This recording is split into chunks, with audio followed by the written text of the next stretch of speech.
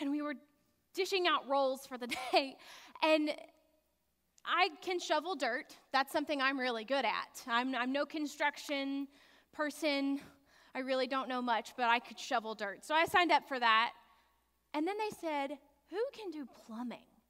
And Carol said, well, I got it. We all were like, and y'all, she did. She had it.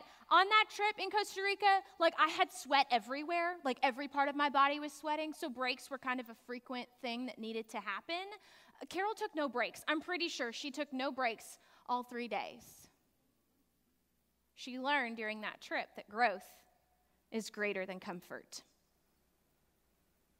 Welcome to Crosswalk. My name is Carrie Lynn Lucas, and I'm one of your associate assistant pastors here at Lovers Lane. I'm also a student at Perkins School of Theology, where I'm almost done. Thank the Lord. This fall, we've been in a sermon series that we're calling Greater Than. And we've been taking a look at the things that God calls us to that are perhaps greater than the things we live in. Week 1, we talked about how God is greater than me. Week 2 is community is greater than self. And last week, Stan preached to us on how generosity is greater than greed. So I get the chance to speak on growth is greater than comfort. Now, I sat and I thought about this week. Growth is greater than comfort seems fairly simple. I thought, well, I can just go up there and say growth is greater than comfort and, let them sing their last song and head on home. Growth is greater than comfort seems fairly simple. But I have a really big confession to make this morning. I really like being comfortable. I'm not kidding. I have no better Saturday than the way I spent last week. Not yesterday. I was very busy. Last week, y'all want to know what I did? I put on sweatpants. I did not wash my hair. I did not put on a lick of makeup. And I was horizontal on the couch all day long, watching college football game after college football game from 9 in the morning to 11 o'clock at night. I got up for meals, none of which were healthy. And you want to know something? I have zero regrets. I spent that day very comfortable, very entertained. I had a great time. Honestly, I'd rather be in sweatpants right now, not going to lie. Comfort is pretty great. And yes, my example of last Saturday is pretty silly, but I choose comfort in a lot of areas of my life a lot of the time. I love being comfortable so much that when I go to new places, I really do experience a level of anxiety. New restaurants and coffee shops. I don't know, are you going to have to bust your own table? Do you go to a counter and order and then sit down? Do you sit down and then it's a whole thing. I love being comfortable. I love being so comfortable so much that I don't like going to parties or gatherings where I only know like 1 or 2 people and, you'll just get to know the other people there. No, I don't like that. I love being comfortable. I love being comfortable so much that I fear trying new things. I love being comfortable. And you know what? Sometimes I prefer comfort when it comes to my relationship with God. So the statement, growth is greater than comfort, maybe isn't as simple as I originally thought. So today we're going to look at growth. And I hope I can make for a case for how growth really is greater than comfort. We're going to look at a passage of Scripture that's really challenging and how we can see growth in terms of our relationship with God. So, our scripture from today comes from the book of Hebrews, and it's chapter 12. And I'm going to give you just a quick review synopsis of the book of Hebrews. So, the book of Hebrews is found in your New Testament. It's a letter written to a group of people called the Hebrews.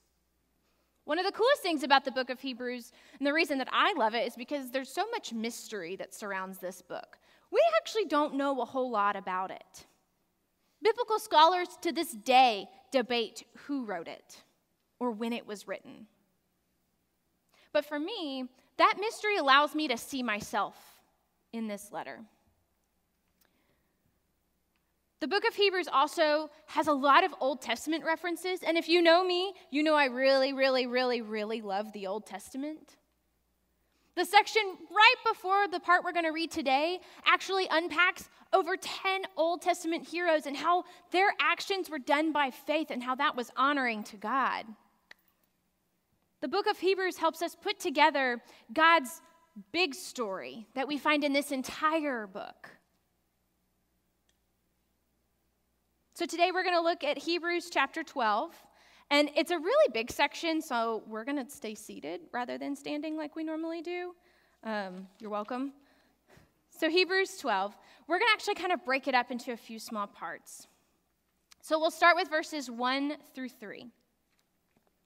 So then, with endurance, let's also run the race that is laid out in front of us, since we have such a great cloud of witnesses surrounding us. Let's throw off any extra baggage, get rid of the sin that trips us up, and fix our eyes on Jesus, faith's pioneer and perfecter. He endured the cross, ignoring the shame, for the sake of joy that was laid out in front of him, and sat down at the right side of God's throne. Think about the one who endured such opposition from sinners so that you won't be discouraged and you won't give up. Now, these first 3 verses, if you've been in church for more than about 10 minutes, you've probably heard a sermon or read a devotional on these verses.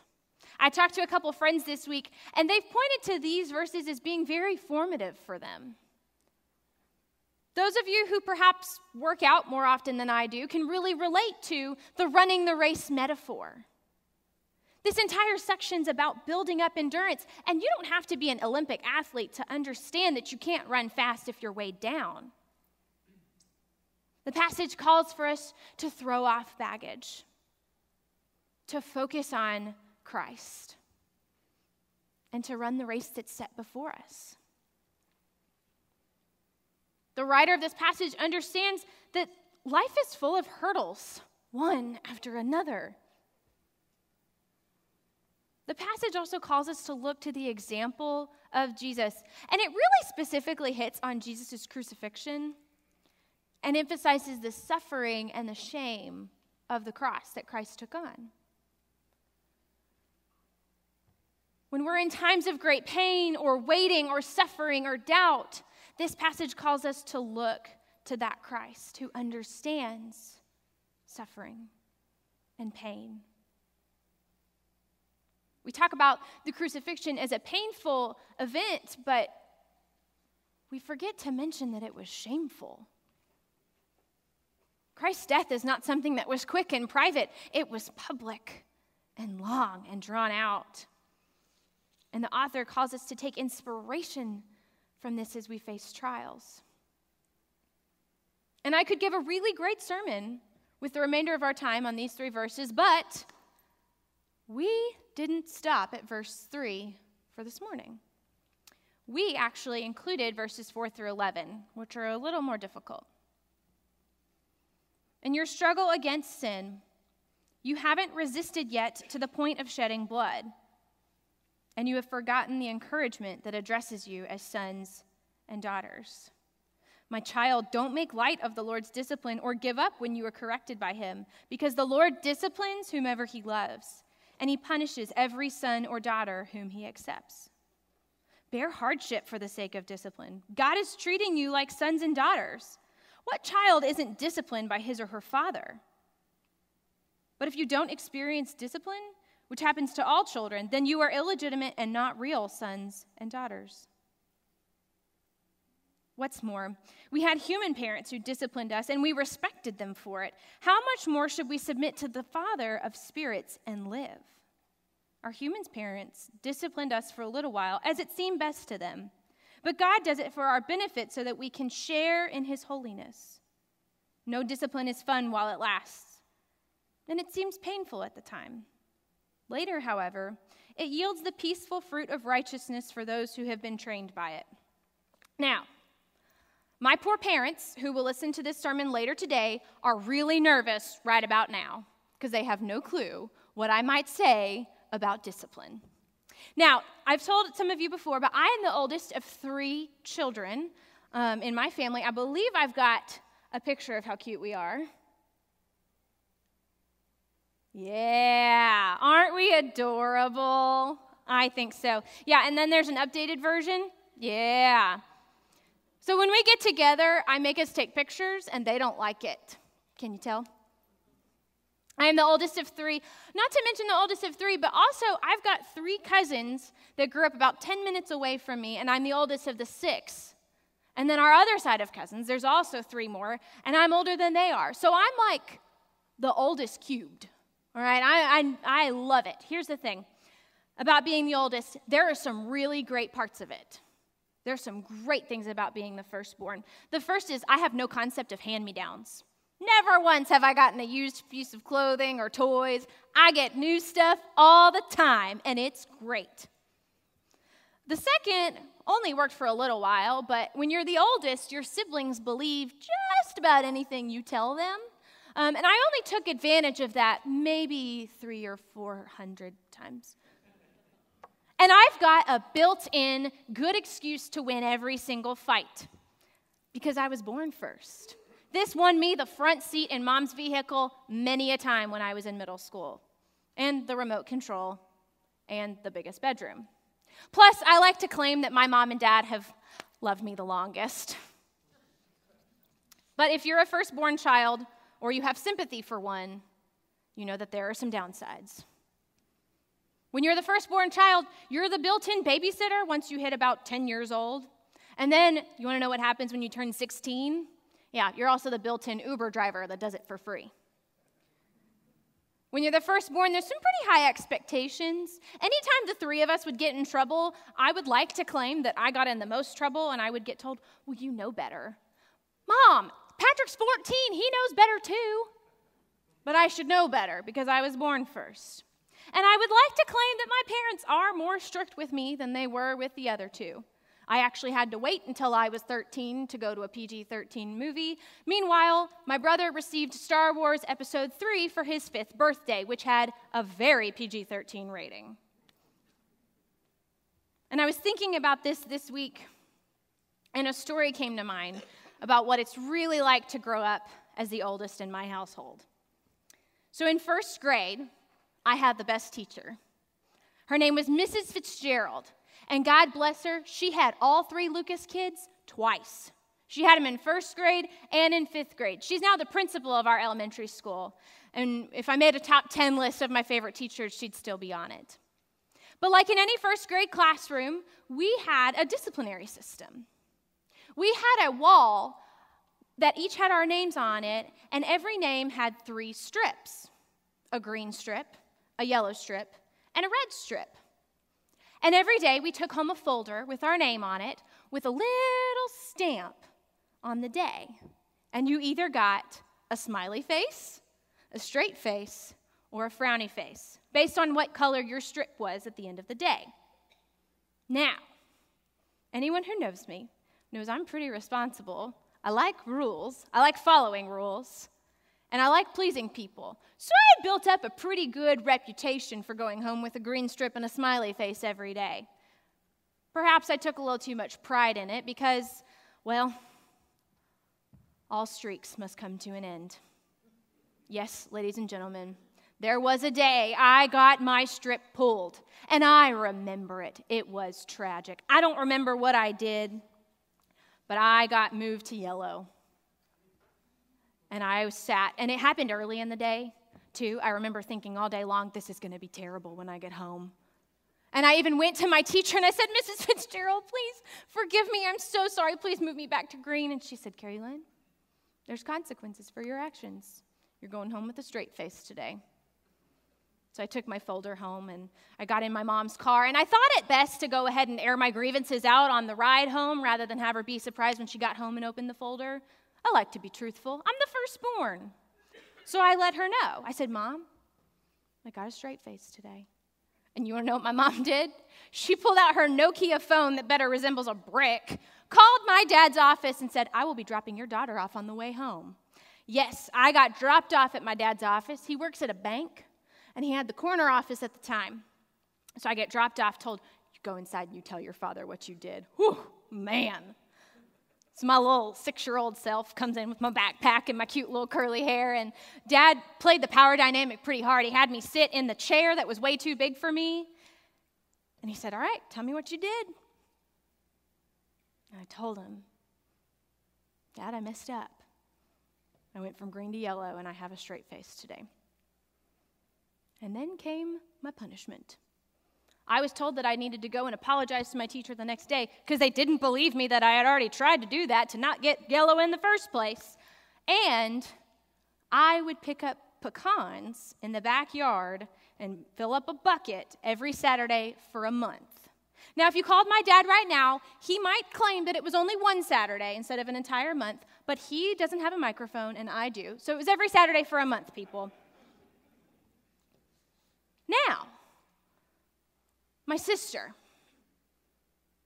was in first grade just 2 short years later. We are only 17 months apart. So you would think that when she comes home with her very first straight face, my parents would remember the day, not 2 years earlier, that I received what I believe to be a pretty harsh punishment. You would think that Allie would get to live the same experience that I did and pick up pecans in the backyard. That would be fair, right? No. My parents, you want to know what Allie got when she came home with a straight face? Oh, honey, good job. Good job? She has a straight face. I recall when I was your age that we got punishment for these things. My poor third grade heart and justice-loving brain hated that. And to this day, I use that as a really good story as to how my parents treat each of us differently. But I've left out some pretty important information when I tell the story. It was my sister's first straight face to come home with. But it was her first straight face after a streak of frowny faces. For my sister, a straight face meant an improvement on her behavior, requiring celebration and positive reinforcement. For me, it was a sign of slipping. In comparison with past behavior, a straight face required punishment and correction. I think sometimes I make a very similar mistake when it comes to my relationship with God. Parental language, when we use it for God, is a really good metaphor. It's a really good way of giving us a way to relate to God. We call God a good father. We sing it over and over again in a song.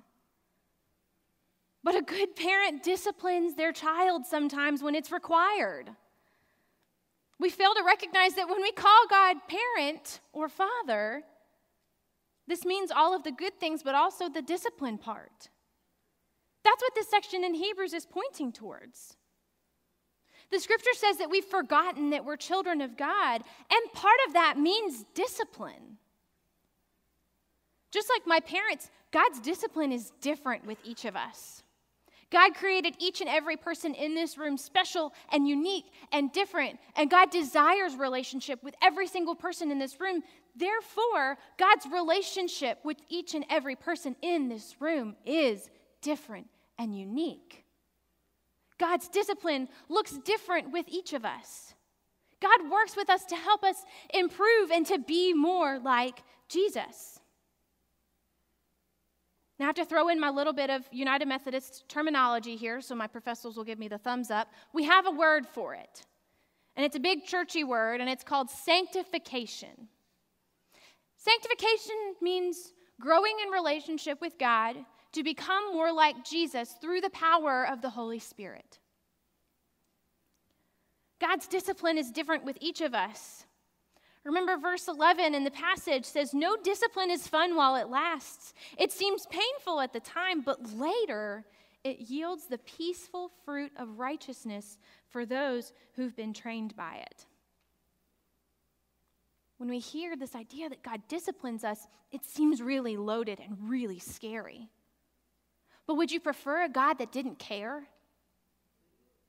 Would you prefer a God that left you alone and never disciplined you? What is God's discipline? I think it's different for each of us. God's discipline is when God calls you to something difficult. When God calls you to forgiveness. When God calls you to reconciliation. When God calls you to waiting for something. That's God's discipline. It's sanctification. It's becoming more like Jesus through the work of the Holy Spirit. Now, I have to take a moment to make sure I'm being really clear. Sometimes when we use theology, we can use it in a really wrong way. I am not saying that everything bad that happens to you is God's discipline. That is not true. I don't believe that. I see it this way. Earlier this month, North and South Carolina were completely destroyed by a hurricane. That is not because God's trying to discipline two states. However, God is calling you and me and others to provide adequate, helpful, timely resources to this area. That's calling us to something difficult. That's God's discipline. I don't think that God made my parents get divorced in order to show me some discipline. But I do think that God disciplines me when God calls me to live in loving and correct relationship with both of my parents and figure out what that means. God does not cause the bad things that happens to you, but God calls you to something difficult. I thought about that this week, actually. This is my journal. Don't come read it after. You may not like it. But I wrote at the top, times when growth has been greater than comfort. And in just 23 short years of life, I've been able to make a pretty long list. Times when God has sanctified me. Times when the Holy Spirit has called me to do some really difficult things. This is times when growth has been greater than comfort. And my relationship with God and my spiritual life has completely improved during these times. Now, this week, I really struggled with writing this sermon. I think on Thursday, I spent about an hour in Scott and Reagan Gilliland's office just talking and talking and talking because I was struggling with how to approach this piece of scripture. But lucky for me, I have a best friend. Her name is Alyssa. She's an elementary school teacher in Fredericksburg, Texas, and I believe that if we made a list of the best humans, she'd be on it.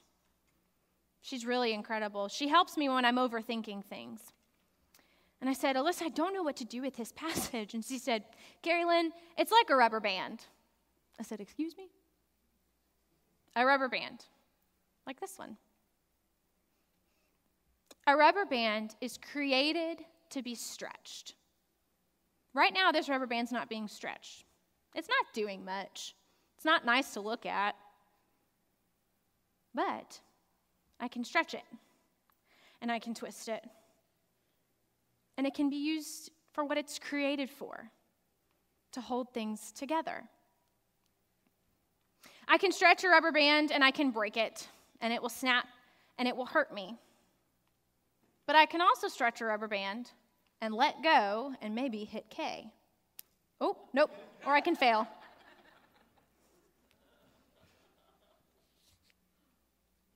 The same can be said about us when difficult things in our life come about. We're created to be stretched. We're created to be twisted. And we have a choice. When we're stretched, we can decide that's it. And we can break. And we can quit. And we can give up. Or we can do the harder thing. We can remember verses 1-3 of this that call us to look to Jesus, look to his example, move in relationship with God through the direction and the discipline of the Holy Spirit. When we stop looking at ourselves and the situation that's facing us, we throw off baggage. We look to Jesus. And when we do that, we're stretched. But maybe it's like when you let go and the rubber band is launched. We can decide that stretching is going to launch us instead of breaking us. God is calling you to something difficult rather than something comfortable. Comfort's great, but it's not what's best for us. I love my sweatpants. Man, I love them. And I love sitting and watching college football on Saturdays. But I also love my job. A job in which I walk through the door and never know what's going to happen. It stretches me. It twists me. And it's hard. But I experience growth in my job instead of comfort. I don't love going to new places and trying new things, but the places that are my favorites now had to be foreign to me at one point. I don't love going to places where I don't know anyone. But when I went to college and when I went to seminary and I didn't know a single soul in either building, I found my best friends in the entire world. Growth is greater than comfort. You have a race before you, and you have a choice. When you're stretched, are you going to let yourself snap? Or maybe you'll run with endurance. You'll let go. Look to Jesus. Let the Holy Spirit sanctify you, and let yourself launch.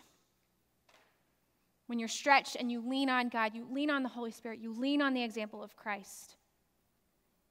You allow yourself to grow and to go farther than you could without any of those things. Because for us, growth really is greater than comfort. Amen. Let's pray. God, thank you for this day and for this space to gather and the opportunity to worship you. Thank you for the ways that you stretch us. Thank you for the ways that you work with us to sanctify us even when they're painful. Thank you for the growth that we experience with you. Teach us to continue to lean on you. Send your Spirit down to continue sanctifying us so that we may become like Jesus as we grow in relationship with you. Call us to difficult things.